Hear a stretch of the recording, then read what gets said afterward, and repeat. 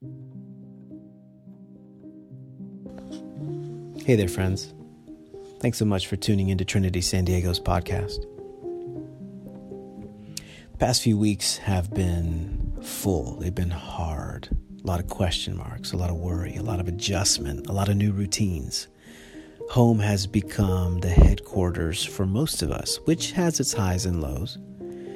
The highs, of course, are that morning breath is not as big of a deal. Pajamas can be worn for most of the week. You no longer have to dress to impress, and showers are optional.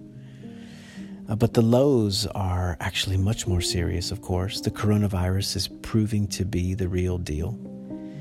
Individuals and families are being impacted in very personal ways.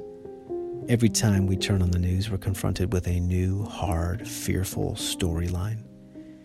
There are places in our nation that are being ravaged by the coronavirus. There are medical professionals on the front lines who are completely overwhelmed and under-resourced. We want to be committed to them, to love them, to pray for them, to resource them. We want to be committed to our neighbors, those who have the most amount of need, those who have the most amount of fear. We want to be followers of Jesus who are quick to respond, who are quick to love our neighbor, and who are ready to pray. We are committed to that in this season and in this moment. My wife and I were having a conversation tonight about where we would have been if the coronavirus had not hit and impacted us in the way that it has. As we were discussing our weekend's plans, I realized that tonight and tomorrow I was supposed to be performing a wedding. Tonight was supposed to be the rehearsal dinner, and tomorrow was supposed to be the wedding itself. There was a couple that I was introduced to. They're from Texas. I got to know them a couple of months ago when they came to look at a venue in San Diego. They're doing a destination wedding, bringing family from Texas and all over the country. They're going to be flying in for the weekend of April 4th. Tonight was going to be the big rehearsal dinner. Tomorrow was the great big celebration. But of course, tonight I'm not at a rehearsal dinner. And tomorrow I will not be performing a wedding. Things have changed. The past 3 weeks have shifted our calendars. This was supposed to be one of the most momentous weekends of their lives, but it's shifted. There's nobody getting on an airplane. There's no family and friends coming to celebrate in San Diego. Our lives have been altered. Things have shifted. That made us stop, and it made us think about our own lives. It made us think about our own wedding. What would have happened if we were slated to get married in the spring of 2020? How would we have needed to shift things? Of course, we would have needed to change things. But after months of planning and potentially years of dreaming, how sad it is for many people to shift their expectations, to change events, to postpone weddings. For many of us, we're going to be having conversations like this with one another, with family and friends over the next couple of weeks, over the next couple of months. Where would we have been if? What would my life look like if this had not happened? Lots of change, lots of things coming at us that we're going to have to shift and adjust. Plans will be changing and changing quickly. How do you respond to change? What's your gut reaction when you assume that things are within your control, but all of a sudden you realize that they're not? For most of us, we live with the idea that tomorrow is ours to manipulate, to mold, to control. Man, we're educated.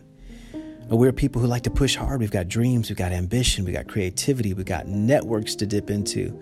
We got people who are going to help us take a next step forward. We're surrounded with friends and family who are going to cheer us on.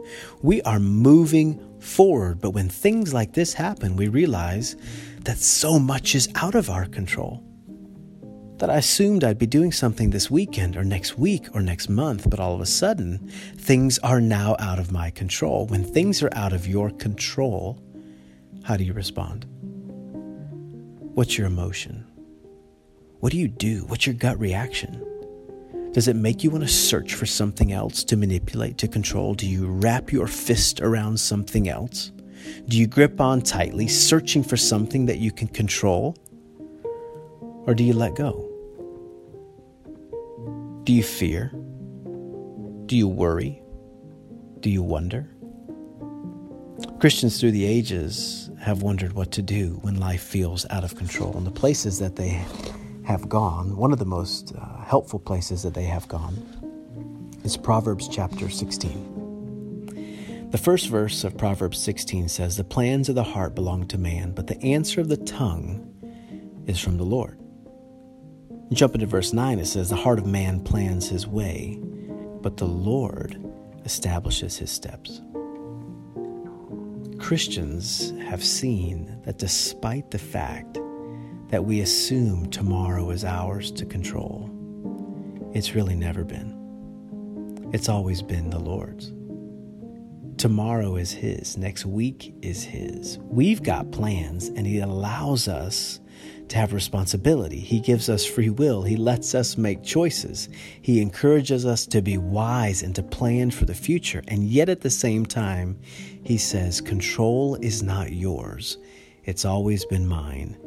You can trust me. The wise individual is somebody who wrestles with the theme of control. The wise individual is somebody who recognizes that control is something that we all want, that we all desire. In fact, in so many ways, control is a good thing. And yet, in these moments, we realize that control is not something we can hold tight to. I can't plan for tomorrow. The next breath is not mine to mold. The next idea, the next theme, the next dream, the next day, the next week, the next year. I assume I know where I'll be. And yet it's in moments like these we realize that I can't control the next moment. Wise Christians have said that's actually a good thing. The plans of the heart belong to man, but the answer of the tongue is actually from the Lord. The heart of man plans his way, but the Lord is the one who establishes his steps. With Good Friday and Easter about a week away, I'm reminded that even in the darkest moments, even when things seem and appear like they are completely out of control, that evil will win the day. I'm reminded, because of Good Friday in particular, that we serve a God who's able to use, change, and redeem even the darkest day. That in these moments that I don't actually have to search for control, that I can trust that the God at the center of history, the God at the center of my life, this man named Jesus, is fully in control of all things.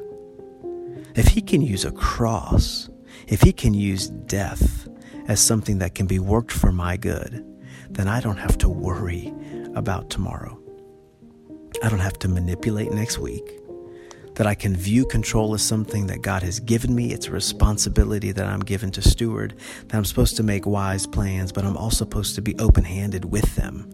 That even though I am given the opportunity to plan, the plans of the heart belong to me, but the answer to those plans and the real direction, the way they're going to unfold, have always belonged to Him. Good Friday, of course, it gives way to Easter and an empty tomb and the defeat of death and resurrection and new life and spring from winter. It shows me that this God who's at the center of history, the God who controls all things, He can be trusted. He is good. He is providential. I would love for you to stop and think about control. Think about your plans. Think about your expectations. Pull out your calendar, maybe weep a few tears over the way in which things are going to shift and change, but then open Proverbs 16. Go to verse 1, go to verse 9, and then read verse 3 as you conclude.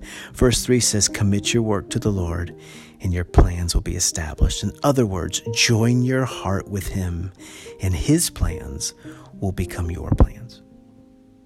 You won't have to worry as much about tomorrow. Fear will become redefined. You'll be able to let go, realizing that tomorrow has never actually been yours. And when you do that, it's good. Good Friday and Easter, they change everything.